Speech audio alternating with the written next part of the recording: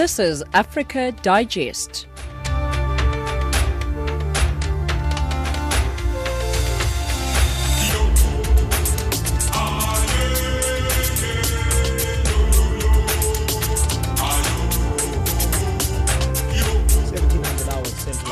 Good evening and welcome to Africa Digest. You're listening to Channel Africa, always giving you news from an African perspective.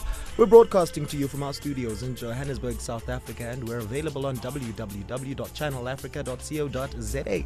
My name is Samora Mangesi, in studio with Onlens Insi, Tracy Boomgard, as well as Neto Chimani. Some top stories on Africa Digest at this hour. Zambian Police arrest leader of the Zambian opposition party, Chishimba Kambwili, on charges of defaming President Edgar Lungu. South African businessman Adam Catzavelos has agreed to pay a 150,000 rand fine and issue a public apology over his racial outbursts. And Ugandan museum unveils a rare positive side of Idi Amin that drew mixed reaction from the public. We'll also be having your sport as well as your economics news a little bit later on in the show. Right now in the studio, I do have Ms. Onelentsinsi, who does news for me. And someone you guys don't know is our technical producer, and his name is Wiseman Mangele. Hello to the both of you. Good afternoon. He does consider himself wise, by the way. Is he? Wiseman, are you wise? Bonjour.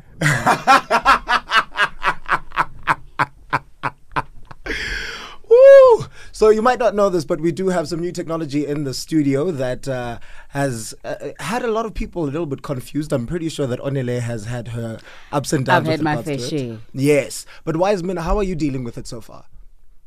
Expected is. So Wiseman says that he is the expert when it comes to this technology. So if you hear any technical problems today, you know who to tweet us about, and that man is Wiseman Mangele. That is Wiseman Mangele. He says he's the expert, so we shall see today if he really is. But right now the time is 17:02 Central African time. Let's cross on over to the news desk. Here is Onelentsinsi with your latest news bulletin. SABC News, independent and impartial. From an African perspective. Thank you, Samora. Sudan's Prime Minister Abdullah Hamdok has been locked in talks to form the first cabinet since the oust of veteran leader Omar al-Bashir. The Prime Minister had been due to name his key picks on Wednesday following last week's swearing in of a joint civilian-military sovereign council. On Thursday, a source close to Hamdok said the Prime Minister was still considering nominees for the cabinet. Deliberations are said to still be underway and it is not clear when they will end. On Tuesday, Hamdok confirmed that he had received the FFC's list of 49 nominees for 14 ministries. 5 villagers, including fishermen, have been beheaded by suspected religious fighters in Mozambique's northern province of Cabo Delgado, the BBC's Tommy Oladipo. Another 5 people were killed last week in 2 separate incidents, also blamed on Al-Shabaab. The so-called Islamic State group claims to have a presence in Mozambique and has recently released statements about attacks on Christians and army collaborators. But Mozambique's government has dismissed any talk of IS involvement in the violence. Earlier this month, President Filipe Nyusi claimed that the insurgents were receiving funding from residents of Beira, the country's second largest city. The militants, though, have not made any public statement about their ideology nor affiliation. 3 stolen vehicles have been recovered near the Mozambique border of northern KwaZulu-Natal province. Police spokesperson Tulani Zwane says a 28-year-old suspect had appeared in court for being in possession of stolen property. Zwane says the suspect was arrested just before crossing the border while traveling in a suspected stolen truck. He says 2 more vehicles were found hidden in the bushes near the border.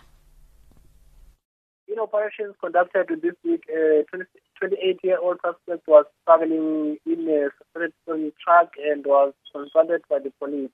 The truck was stolen in Gauteng province. As a result, the suspect was then arrested and detained for possession of property suspected to be stolen. The other 2 vehicles, which were 4x4s, were also found in the bushes at the Emangozo area. Although there is no arrest, but the vehicles were recovered. Nigeria has announced the partial closure of its borders with Benin to clamp down on the smuggling of goods in the country. The statement by President Muhammadu Buhari's office did not indicate when the latest measures took effect and what the partial closure entails. It said the measure would allow Nigeria's security forces to develop a strategy to combat smuggling, with which it called a dangerous trend. Lastly, civil societies in Niger are expressing anger over the continued detention of an activist, Sadat Elia Dan Malam. His appeal trial was held on Wednesday, though the final ruling will be issued on November 20. The appeal trial was initially scheduled for July 31, but was postponed to August 28. Sadat has been in detention since April last year, charged with participation in an insurrectional movement and conspiracy against the security of the state. He was charged in relation to the protest against the finance law that had been organized by civil society organizations in different parts of Niger. Charges on this were dropped on May 20, though he still remains in custody. Channel Africa News, I am Onelin Zinzi. SABC News, independent and impartial. From an African perspective.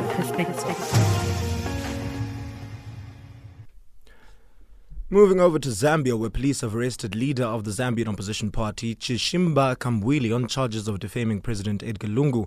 Kambwili, leader of the National Democratic Congress, is alleged to have insulted the head of state in a video which went viral on social media. His arrest came 2 days after the state registrar of societies cancelled the registration of the NDC, saying its constitution was flawed. Kambwili and other opposition politicians have accused Lungu of cracking down on dissent, a charge regularly dismissed by the government, which says it protects free speech.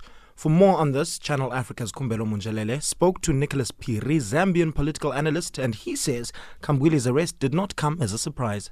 The arrest of Chishimba Kambwili has not come as a surprise at all to those of us that have been observing the political space and also the civic space in Zambia since 2016. You may want to know for a record that from 2016, we have had more than 10 voices that are so critical about the government in terms of its accountability, its transparency, have been arrested. Yeah, in 2016, you had HH, the leader of the biggest opposition. Chishimba Kambwili himself has been arrested, since 2016, countless times. You had one Xavier Chishimba was arrested, Sean Tembo was arrested, Fresha Siwale was arrested. The former last president was also, threatened, had her life threatened. The Financial Intelligence Center director has been threatened. So for those of us that have been observing how the PF regime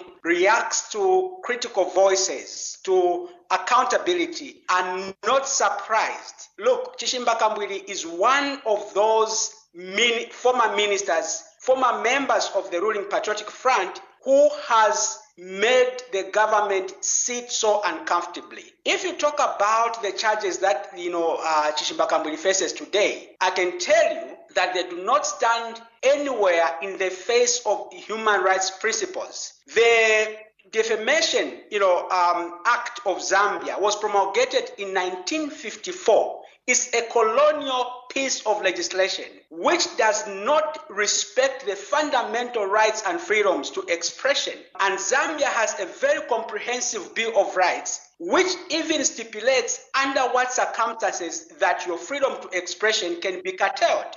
And one of those circumstances is when you are putting the state at threat, or indeed if you are putting public order at threat. Now, the charges that Chishimba Kambwili faces today are charges of utterances that could have annoyed the president. And in terms of the law, in terms of human rights law, words that annoy the president or make him feel uncomfortable cannot be criminalized. Now, you say that he has made the ruling Patriotic Front uncomfortable after his party broke away from the ruling party. How influential is his party, the NDC? Talk to us about the influence that the NDC has in the Zambian politics. Look, You can never underestimate the influence that, first of all, Chishimba Kambwili as a person has. Later on, you can never underestimate the influence of the NDC. The Republican president, Mr. Edgar Lungu, is actually on record of having regretted having lost Chishimba Kambwili because of some people, according to him, who went to tell him that, Chishimba Kambwili was not a straight person. And based on that information, the president did fire Kambwili. And later, the president confessed that it was a mistake to actually fire Chishimba Kambwili. So yes, the NDC is one of the fastest growing opposition political parties.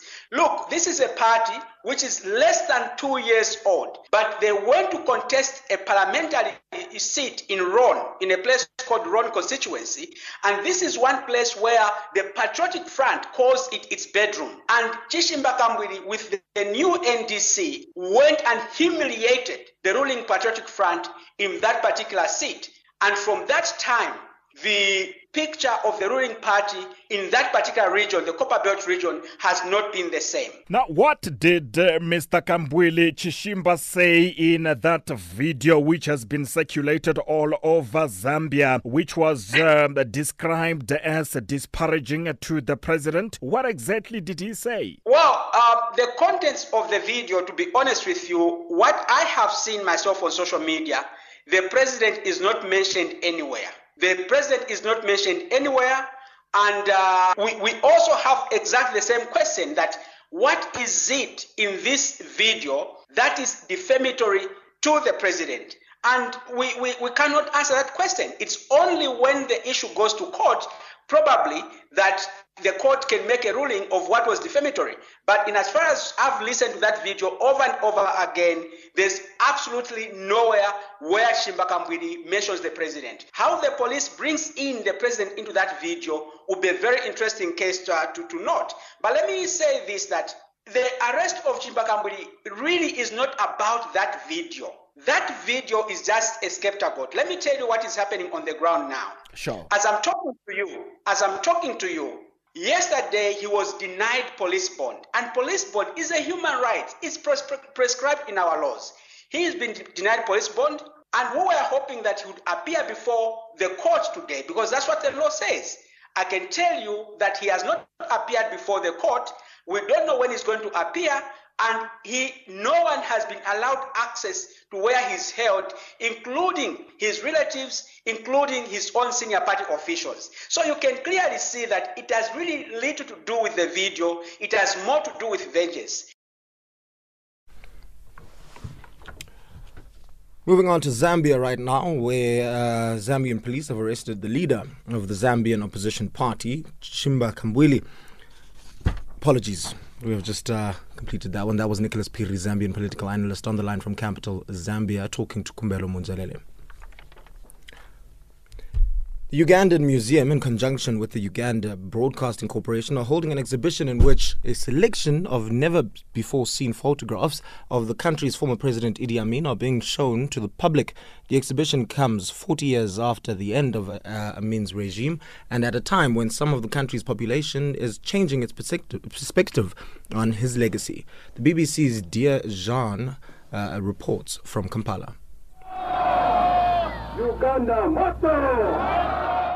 Idi Amin ruled Uganda with an iron fist for 8 years after taking power in a coup in 1971. When he was toppled in 1979, Amnesty International estimated 500,000 people had died during his reign. He fled into exile to Saudi Arabia and died of kidney failure in 2003. Sarah Bananuka, a retired teacher, was only 21 when Amin came to power. A year later, her father and 3 brothers were executed for allegedly having links to rebel groups.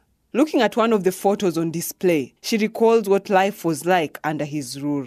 They are killing in this door, somebody's dancing here. Some people are very happy, others were quiet. But those who had nothing to do with those people who were victims enjoyed life. Sarah is one of the many people that have come to Uganda's National Museum to see the exhibition called The Unseen Archives of Idi Amin. The never-before-seen footage had long been forgotten in a cabinet somewhere on the premises of Uganda's national broadcaster. The rolls and rolls of unprocessed films were found in 2015. I'm walking through the Uganda Museum where hundreds of pictures of the late Idi Amin have been hanged. These are unseen pictures of him doing government work, him relaxing, watching football, posing for photos with his friends. These pictures are being seen by hundreds of people every day, including school children. The museum's commissioner, Rose Mwanja, says the exhibition was intended to shed a different light on Amin's legacy. The curators wanted to make an exhibition that is positive because initially some of the prominent figures felt we wanted to demonize Idi Amin, and yet they feel there were some positive things that he made for this country. In more recent years, some young Ugandans have begun to regard Amin as a hero, largely for his nationalist policies. According to me, he was a fighter. Yeah, he was a good leader. Idi Amin was known as a very hard-working president because, first of all, whatever thing we are seeing now was left by President late Idi Amin Dada. One person who agrees with the sentiment is Abdullahi Nasur. He was a governor during Amin's reign and appears in many of the exhibited photographs. After Amin's overthrow, Nasur was convicted and sentenced to life imprisonment for murder and for forcing Ugandans who wore bathroom sandals in the street to eat them. 24 years later, in 2001, he was pardoned by President Museveni and released from prison. He was a good person during his time. He's the best of his time. But those who suffered under Amin's reign, like Sarah Bananuka, say the youth have no right to speak positively of his rule. Now, how can the youth today talk about Amin as an angel when they don't know him? Where did they meet him? What did he do for them? Can they come out clear and say he did ABCD for the youth? Mwambusi Ndebesa, a historian, believes the surge of positive regard for the brutal strongman president exists because the country's history has not been properly preserved and may soon be forgotten. Because we have not preserved our history and we have not concentrated on the dictatorship of Idi Amin, history has been retold and rewritten by the successive regimes. So it appears as if now the history of Uganda began with the current government. And as such, the young generation who did not experience Idi Amin firsthand, they only hear of Idi Amin, who evokes emotions of a big daddy. 40 years on, the contradictory consequences of Idi Amin's rule remain, and the exhibition may provide a space to discuss them publicly. And that report was by the BBC's Dear Jean. The time is now 17:18 Central African Time. We'll continue right after this.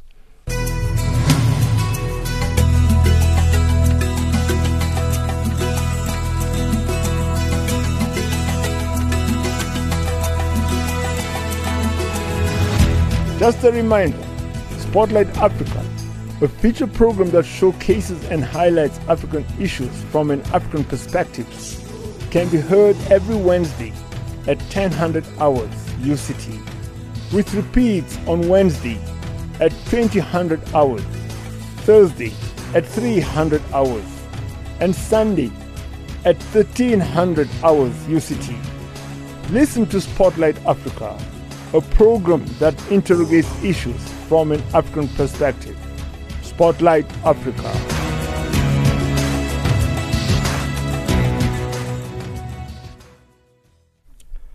South African businessman Adam Catzavelos has agreed to pay a 150,000 rand fine and issue a public apology over his racial outbursts in August last year. He has reached a settlement agreement with the country's Human Rights Commission in the Equality Court, sitting in the Randburg Magistrates Court north of Johannesburg. The commission brought the application after a self-recorded video of Catzavelos emerged in which he uttered the K-word while on holiday in Greece in August last year. Sasha Naidu reports. As punishment for his racial slurs last year, Adam Catzavelos will have to fork out 150,000 rand to charity. Catzavelos has reached an agreement with the Human Rights Commission to make the payment over a total of 30 months.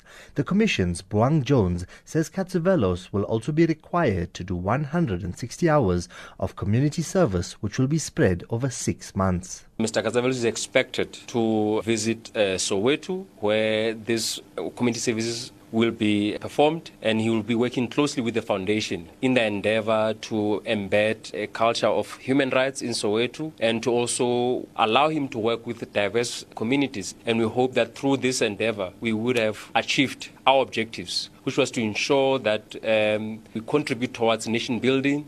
Catzavelos has also made a public apology. He says he deeply regrets his actions. I am truly disgusted, horrified, and ashamed of my behavior. I am acutely aware of how profoundly dehumanizing and hurtful it must be for black South Africans to be referred to by the K word. I acknowledge what I have done and the harm I have caused to all South Africans, irrespective of race, and to my family, and I take full responsibility and hold myself accountable for it. I am deeply remorseful. I apologize sincerely. Never again will I be so insensitive as not to take another person's feelings into account. I have already mentioned the self-loathing and shame I have felt as a result of my actions. I have become aware of the extent to which I, as a perpetrator, have damaged my own dignity. The Equality Court has accepted the settlement agreed between the HRC and Catzavelos. Here's Presiding Magistrate Neelan Karikan. The settlement agreement was handed to the court prior to this court starting. So the court had the benefit of at least going through the settlement agreement. The court is further satisfied that the interests of society, the complainant, and the respondent were adequately considered and balanced in reaching the settlement. In the circumstances, the court accepts the settlement agreement and it is made an order of court. No costs are ordered. Earlier, in a separate matter brought by the EFF, the Randburg Magistrates Court heard that Catzavelos will now challenge the Gauteng Director of Public Prosecution's decision not to withdraw the charges against him. Catzavelos will be back in court on the 2nd of October. And that report was by Sashin Naidu. Tanzania says it has reached an agreement with neighboring Burundi to begin sending back all Burundian refugees from October, adding that the repatriation will take place in collaboration with the United Nations. Hundreds of people were killed and more than 400,000 fled to neighboring countries due to violence. The United Nations says was mostly carried out by state security forces following President Pierre Nkurunziza's decision in 2015 to run for a third disputed term in office. Burundi suspended all cooperation with the UN Human Rights Office in the country after a UN-commissioned report accused the Bujumbura government and its supporters of being responsible for crimes against humanity. To discuss this further, we're joined on the line by Mr. Isaiah Ndirizoshira, Burundian ambassador to South Africa. Ambassador, thank you very much for joining us. Good afternoon, sir. Now, Ambassador, what is the rationale behind the agreement reached between Burundi and Tanzania? In fact, I have to make a precision here because this is not a new agreement. There was an agreement in March 2018 which was signed by Burundi, Tanzania, and UNHCR in order to repatriate 2,000 refugees every week since March 2018. And that process went on for a few months. And as time went on, Burundian authorities realized that UNHCR was bringing fewer and fewer refugees. And when Burundian authorities asked UNHCR why there were fewer refugees being repatriated, UNHCR staff said, in fact, it's Tanzania which is not willing to release them, the full amount. So, but when Burundi authorities asked the Tanzanian counterparts why there were so few refugees being repatriated, in fact, Tanzanian authorities said, if UNHCR told them Burundi is not ready to welcome those refugees. So the two Tanzanian and Burundian authorities realized that UNHCR was playing a sort of game and was not really willing to repatriate the refugees. Because you see, when with the 2,000 refugees being repatriated every week, that means in less than 1 year, the two camps would be empty. So, in fact, the Tanzanian and Burundian authorities realized that UNHCR local staff did not want really to repatriate those refugees because if the camps are empty, they lose their jobs. That's what the Burundian and Tanzanian authorities realized. That's why there was a meeting between Burundi, Tanzania, and UNHCR, so that to revive, to redeem this 2018 March agreement, so that refugees start again to be repatriated on that amount of 2,000 refugees every week. Now, Ambassador, the UN Refugee Agency, the UNHCR, says that the conditions in Burundi are not conducive to promote returns, adding that it is assisting refugees to indicate that they have made a voluntary choice to return home. What is your response to the refugee agency's concerns? In March 2018, UNHCR had signed the agreement to repatriate refugees in Burundi. That means conditions were there so that refugees can be repatriated. Since then, nothing had changed. In fact, nothing changed in Burundi. Peace is still there. Security is there for everybody. So there was no reason at all for the refugees to not for the process to stop, because the process has started in March 2018 with UNHCR, Tanzania, and Burundi. So the conditions have not changed. That's why Burundian authorities, Tanzanian authorities are insisting that that process continue. Now, is Burundi going to uphold international obligations and ensure that any returns are voluntary in line with the tripartite agreement signed in March 2018? And also, can you say that their security is granted or guaranteed? Yes. In fact, the security is guaranteed for everybody. There is security for everybody. There is peace in Burundi for everybody, and security is guaranteed. And the refugees know that, and refugees are willing to go back. But the Burundian authorities and Tanzanian authorities have observed that, in fact, UNHCR local staff did not want really to repatriate them more, because if the camps are empty, they will get their job back in. And is the Burundian government also perhaps considering striking deals with other neighboring countries such as Rwanda and the Democratic Republic of Congo that will see more refugees returning back home? Burundi has called to all refugees to go back home, because it is a reality that peace and security since 2017, since 2016, peace and security are a reality in Burundi, and the Burundi authorities have been calling all those refugees to go back home. And the Burundi Home Affairs Minister paid a visit to those camps to explain them, to sensitize them so that they go back.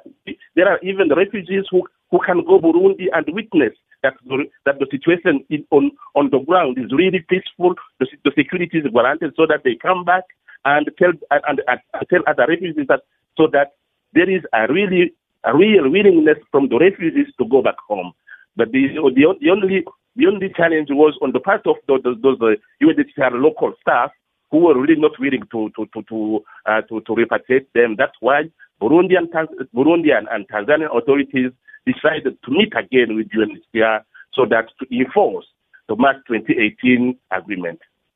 Now, lastly, Ambassador, the encouragement of refugees to go home is all good and well, but what logistical assistance is the government going to provide to ensure that these refugees make it home? In fact, in that March 2018 agreement, there was all these logistical arrangements.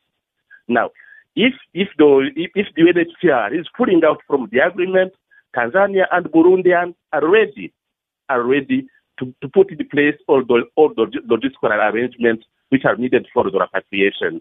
But the UNHCR promised that as long as the repatriation is on a voluntary basis, it will be supplying all the logistical necessary means for the repatriation. And there will be no forced repatriation. The Burundian authorities will be respecting the international regulations in that matter, so that the repatriation will be done on a voluntary basis. But we know that the great majority of the refugees are willing to go back home, and that's why Burundian authorities and Tanzanian authorities agreed to help them so that the process will start all over again.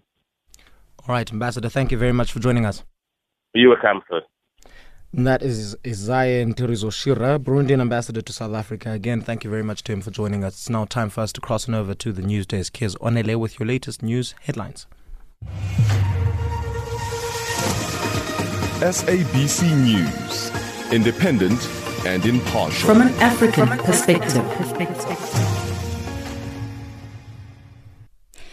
Sudan's new Prime Minister, Abdallah Hamdok, is still locked in talks to form the first cabinet. Nigeria has announced the partial closure of its border with Benin.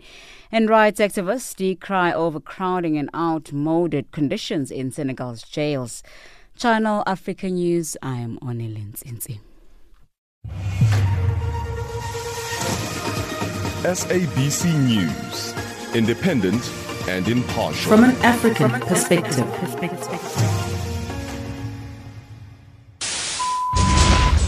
Across the globe, every second, there's always a breaking story. What we want to achieve is a healthy and vibrant economy which can ensure full employment to our people. The government concurs with the views of the Black Economic Empowerment Council report that it is now necessary to make our policies on black economic empowerment more explicit. Last May, I asked constituencies at NETLEC to discuss youth employment incentives. I'm pleased that discussions have been concluded and that agreement has been reached on key principles. We are on an ambitious drive to industrialize, to attract investment, and to create more jobs for the youth of our country. They don't have jobs. I've tried looking for a job for a year and a half now. The challenges were experience and the level of education which I have.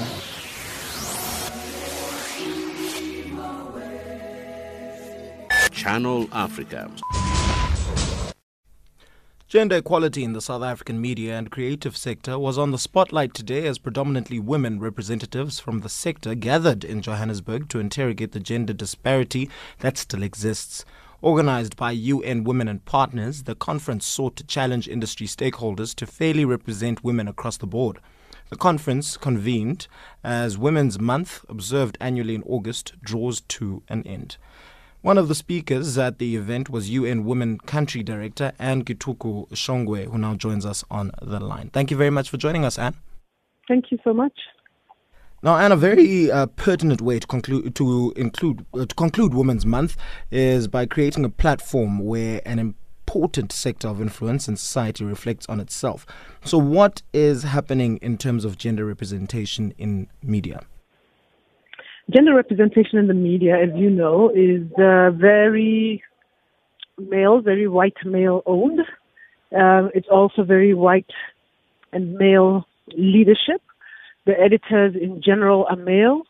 We're finding very, very low representation in general in terms of the decisions in the newsroom where decisions are made. And so what we find is that an editor, very often who's a man, is making decisions about what the kind of images and stories are that are being portrayed.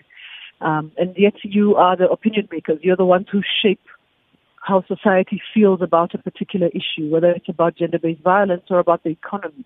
And so the intention with this media conference in partnership with GIZ is to be able to actually invite you as media partners to start, committing yourself to looking at your institution, what does representation look like, but also looking at the decisions you're making, the news you're covering, and really challenging media reporters to, unbias their own views and begin to look at stereotypes that are gender empowering, that are inclusive. So that's what this conference is about. And we're hopeful that, we've had quite a strong representation. And Anne, why does female representation in the media matter so much for the broader society? Well, we want to build a gender equal world. We want to build a world that's inclusive. We want to build a world where everybody feels represented.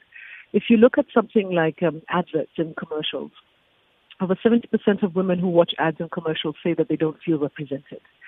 Similarly, if you look at news, there's barely less than 30% of the stories that are on the media are about women. And even then, when the representation, in terms of the story, it's not about powerful images of women. It's very often about women in stereotypical positions and roles. So in all our collective quests to create a society, the kind of society that we want, a society that we all want to be a part of, we want to be able to make sure that those who drive and shape the stories are people who are representative. In the same way, from a race perspective, you want somebody from different races to be able to represent their perspectives. We want the same for gender equality. And so we know that it will take us 200 years before we reach gender equality if we continue at the current pace. So what we're talking about now is let's bring women editors on board in terms of representation. Let's get more men who are in the industry to also begin to question their own biases and begin to really define what is the world that we want, and how do you participate in that, and how do you shape that differently. So it's about unstereotyping. This is really the big message here. We want to unstereotype news. No, and I think it's very important to distinguish between the message that is being put out here, because a lot of people might say that they see a lot of black women on the covers of magazines, especially here in South Africa. But this is more with regards to representation behind the scenes, right? It's all, even in representation in the magazine covers. This is new. It's new and recent. And even then, it's portraying a particular image of a woman. I think that there are particular magazines that have made huge efforts to make sure that they start shifting the narrative around women and black women and representing them in their real forms. Women, they're not always tall, skinny, lanky women, but women who represent the majority of us. Yes. So there's issues there as well. But what we're talking about is that if you want to change the way that media is influencing and shaping attitudes and thoughts and choices that people are making in society, we want to change from the top. So make sure that we've got editors who are either very gender responsive or who are women themselves who recognize what women's needs are. We want to make the changes throughout the organization. We want to gather stories that are representational. So it's both behind the scenes and in the front of the scenes. So it's the ownership structure. Like I said, it's a similar argument to a race argument. If you want to create transformation and inclusivity, you want to make sure that you've got people who understand and recognize that experience. And so in trying to create a future that we want, where your daughter and my daughter and our grandchildren, our granddaughters feel safe in this context of violence, where there's so much violence, so much gender-based violence in our society, you want the media to be portraying women in much stronger positions. You want them to portray gender relationships at the household level in a much more equal and shared way, rather than one that is very dominant and very abusive. And these are some of the images that are portrayed all the time and perpetuated. So from media to TV to film to stories, all of this, we want to unstereotype all of it so that we can start shaping the future that we want. And before we dive deeper in terms of gender-based violence and how media plays a part in that, let's talk a little bit about how important it is for the public to speak out. I've seen a lot of people who have spoken out with regards to the images that are being used, I think more especially on articles that have been shared on social media when it comes to maybe race relations, where if a certain article is about a white person or a white man, they will not put the image up, but if it's about someone who is black, their image goes up immediately without them having even appeared in court. How important is it for us to speak out when it comes to those kind of things? Well, I think that we are talking about freedom of the press here, and so we want to make sure that as much as people are experiencing, as much as people are able to, that they have the freedom and the right to be able to project their stories and feel comfortable and safe that their stories will be shared as truth to the real situation as it is, or they will really reflect the reality of their experience. And so it's important that in your censorship process that you're censoring because it's harmful to the situation, or it's harmful, the image is harmful to the person. And so that's important for you to be able to be careful as you do that and you censor it correctly. But I think the problem that we have is that each of us carries biases from our upbringing. We carry biases from however we grew up. And so we carry those biases into every decision that we make. So if we're censoring, we censor with that bias. You know, if we're projecting and cracking jokes and making fun of an image or a story, we're doing that carrying our biases. So, you know, you find very senior men very often having lovely jokes about women around the corner, and to them it's just a joke, but for a woman this is completely violent. And so one of the big things that we're doing with this initiative is inviting media companies, all forms of media companies, to join us in taking this compact and saying, how do we actually start reflecting the reality of the society that we're living in? In actual fact, what we found is that when ads and images are unstereotyped, we're seeing much greater revenues for companies because they're starting to change images. So one of the big things that we're discussing here is this Unstereotype Alliance that's related to the advertising and marketing creative world, where, you know, and I shared a story today about how when a company is advertising a Jaguar or a Land Rover, right, you have the image of a naked woman or half-naked woman in a bikini sprawled across the Jaguar, and they suddenly this image of this woman that is portrayed that makes you want to buy this car. And for us as women, that's demeaning to us. I don't want to drive a car that has this, you know, or you. I'm not sure what it is about the sexualization or objectification of a woman that makes you want to buy a Jaguar, you know? We don't want to be portrayed like that, and I don't think you should be wanting to have that kind of image around you. So what we're doing is inviting companies to say, portray the woman in a way that is powerful. And, you know, if you think about it, that could be your mother. If that's the only job your mother would get, that would be your mother. Do you want your mother to be projected in that way? Right? And so we want to start changing that and bringing the reality of what we see. Our mothers are powerful.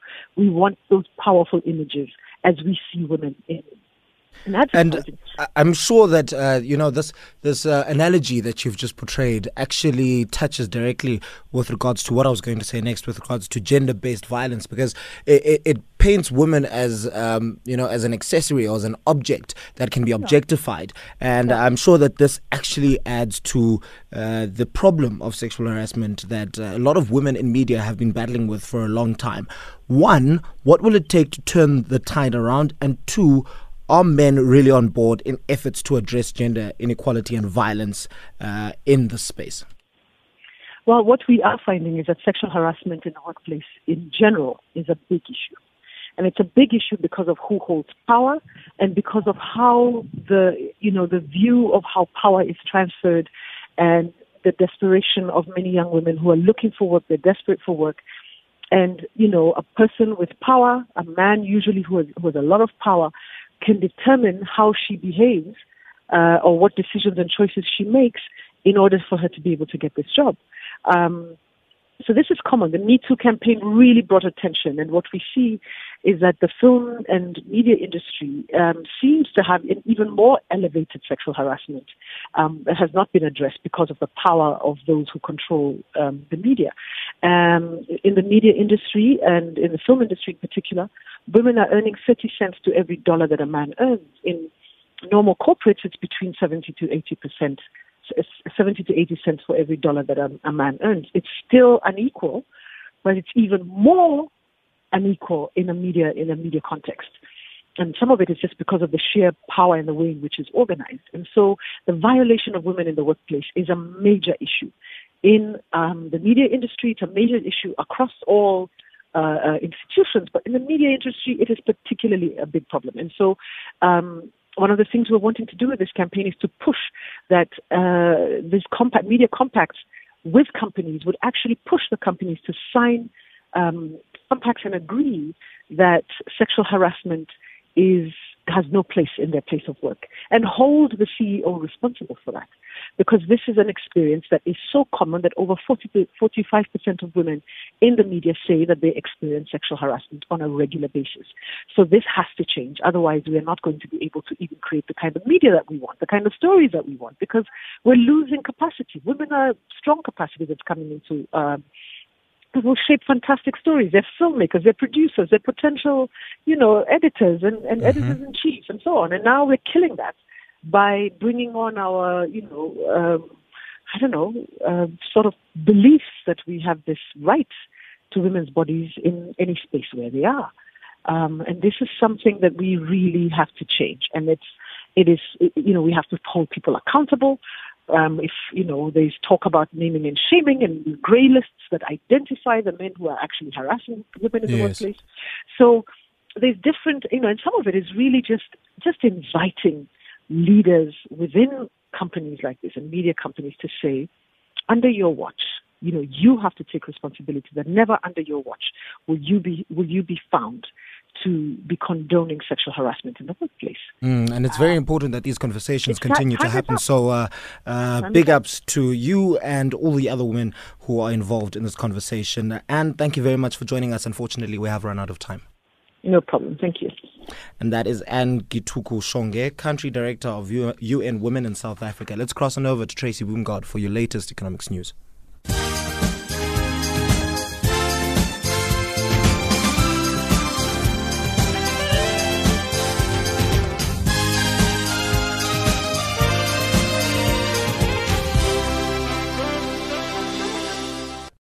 Thank you, Samora. Nigeria has announced the partial closure of its border with Benin to clamp down on the smuggling of goods into the country.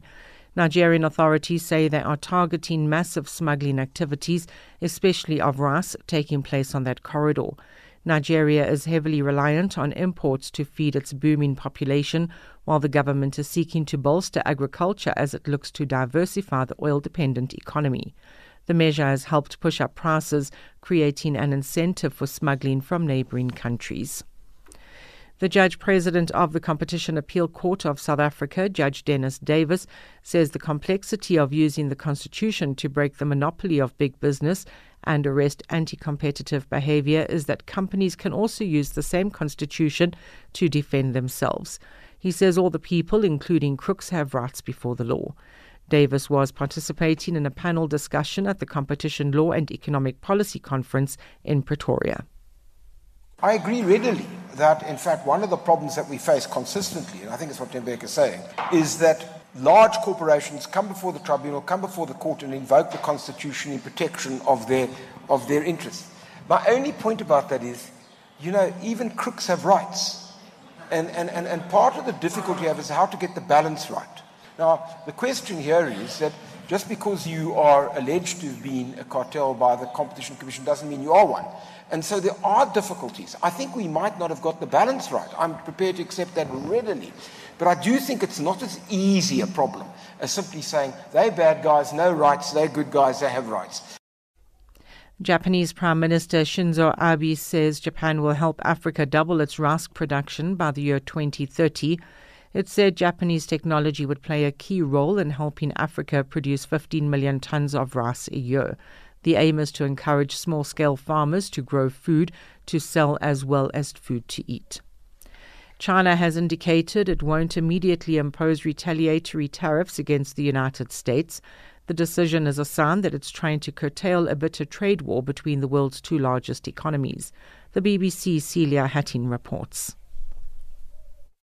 In a sign that China is trying to dial down the damaging trade war between the world's two largest economies, Beijing did not announce a plan to hit back against the Trump administration's imposition of tariffs on almost all Chinese goods entering the U.S. Instead, a spokesperson for the Chinese Commerce Ministry, Gao Feng, said that China has sufficient means to take countermeasures against the United States. However, he says it wants to discuss the cancellation of tariffs on $550 billion worth of Chinese goods. Italy's Prime Minister Giuseppe Conte has outlined his priorities after accepting a mandate to form a new coalition government. Conte was nominated by the populist Five Star Movement with the backing of the Democratic Party. He has promised to make Italy's economy more competitive, to fight corruption and to work on behalf of all citizens. The US dollar is trading at 357.53 Nigerian naira, 10.94 Botswana pula, at 102.21 Kenyan shilling, and at 13.07 Zambian kwacha. In BRICS currencies, $1 will cost you 4.13 Brazilian real, 66.60 Russian ruble, 71.66 Indian rupee, 7.16 Chinese yuan, and at 15.34 South African rand. The US dollar is also trading at 81 pence to the British pound and at 90 cents to the euro. Gold is trading at $1,541 and platinum at $904 per ounce. The price of Brent crude oil is $60.12 a barrel. For Channel Africa News, I'm Tracy Bumgard.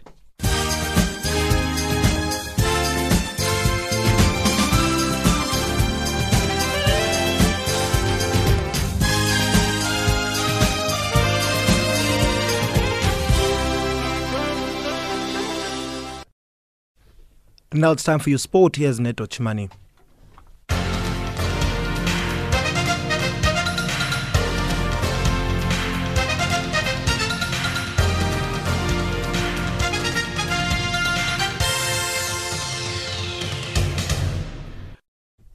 Thank you, Samara. From the Sports Desk, a very good afternoon. Starting off with tennis news. Despite a first-round exit at the US Open, South Africa's Lloyd Harris will still be smiling all the way to the bank. The world number 100 lost in straight sets to Belarusian qualifier Igor Gerasimov on Tuesday, but will still cash in on a cool $58,000 for his first-round appearance. Harris has made great strides this year by qualifying for the main draws of all four Grand Slam events. He also won his first Grand Slam match at the French Open when he defeated Czech qualifier Lucas Rosol 6-1, 4-6, 2-6, 6-1, 6-2 in a 5-set classic at Roland Garros.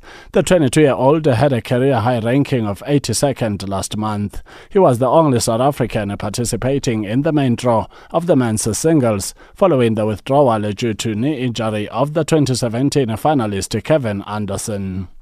In soccer news, the South African Premiership side Cape Town City coach Benny McCarthy has challenged his striker Kenneth Erasmus to be more consistent and take his chances when he gets them. The Port Elizabeth-born striker has been recalled to the Bafana squad by interim coach Molefi Ntseki, along with the club captain Thamsanqa Mkhize and Tato Mokeke, as the national team play a friendly away against Zambia next month. Although McCarthy is happy to see Erasmus included and does not doubt his talent, he feels that Erasmus needs to deliver more consistently. No, listen, I think you can see Kermit hard-working.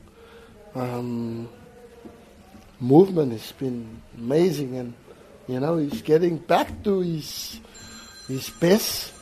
He's getting back to his best, but I think he also needs to be more consistent, because as a striker, you're going to go games where you don't get opportunities, and that's how life is.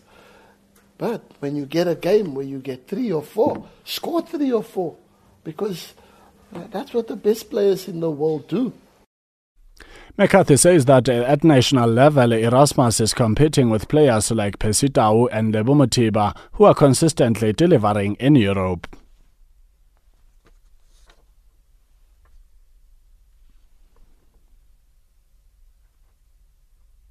Kenya will face off with Uganda in the final of the CECAFA Under-15 Championship in Asmara, Eritrea, on Friday, after both sides won their respective semi-final matches on Wednesday. While Uganda easily thrashed Burundi 6-0, 10-man Kenya was made to work extra hard, beating Rwanda 4-2 on post-match penalties after a 1-1 draw in regulation time.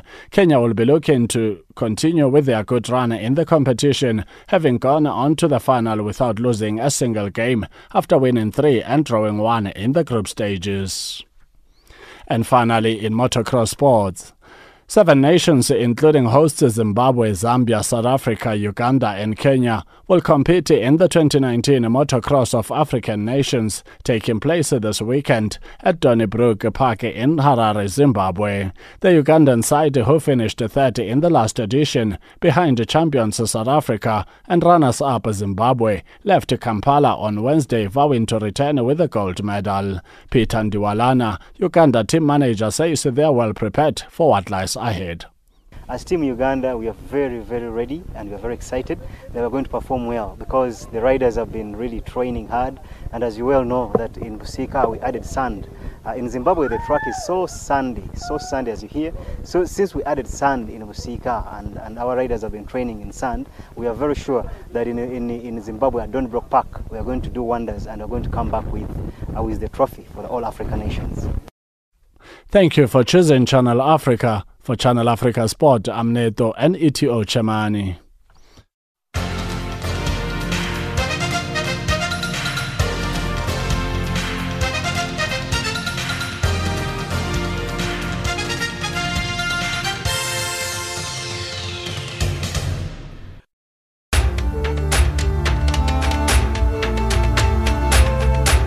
This is Africa Digest.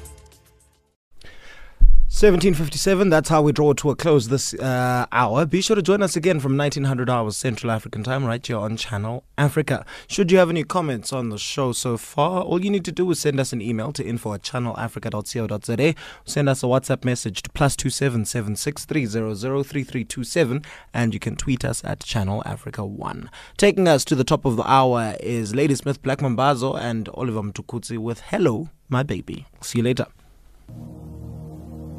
Hey baby, hey, hey beautiful girl, see. Hey baby, hey, hey, hey, hey, hey beautiful girl, baby, hey, see. Hey baby, hey, hey, hey, hey, hey beautiful girl, come along to kiss me. Yeah, for I'm going, come along to kiss me. Yeah, for I'm going, don't you kiss me, nice. Ah, sorry, yeah, for I'm going, don't you kiss me, nice. Yeah, for I'm going, come along, you, don't you meditate, see. Won't you meditate? I send a messenger to tell you that I want to meet you at the station. Come along to kiss me. Yeah, for I'm going. Come along to kiss me. Yeah, for I'm going. Don't you kiss me, nice. Yeah, for I'm going. Don't you kiss me, nice. Yeah, for I'm going. Come along. You.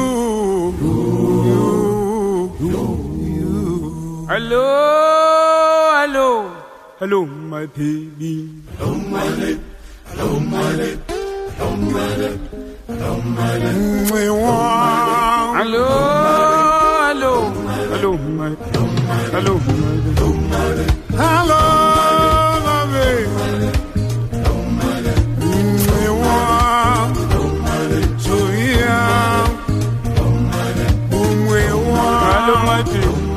hello my sweet, hello my hello Taragandenga ya pata moyo wa my sweet Zimbe ya kamenywa kale.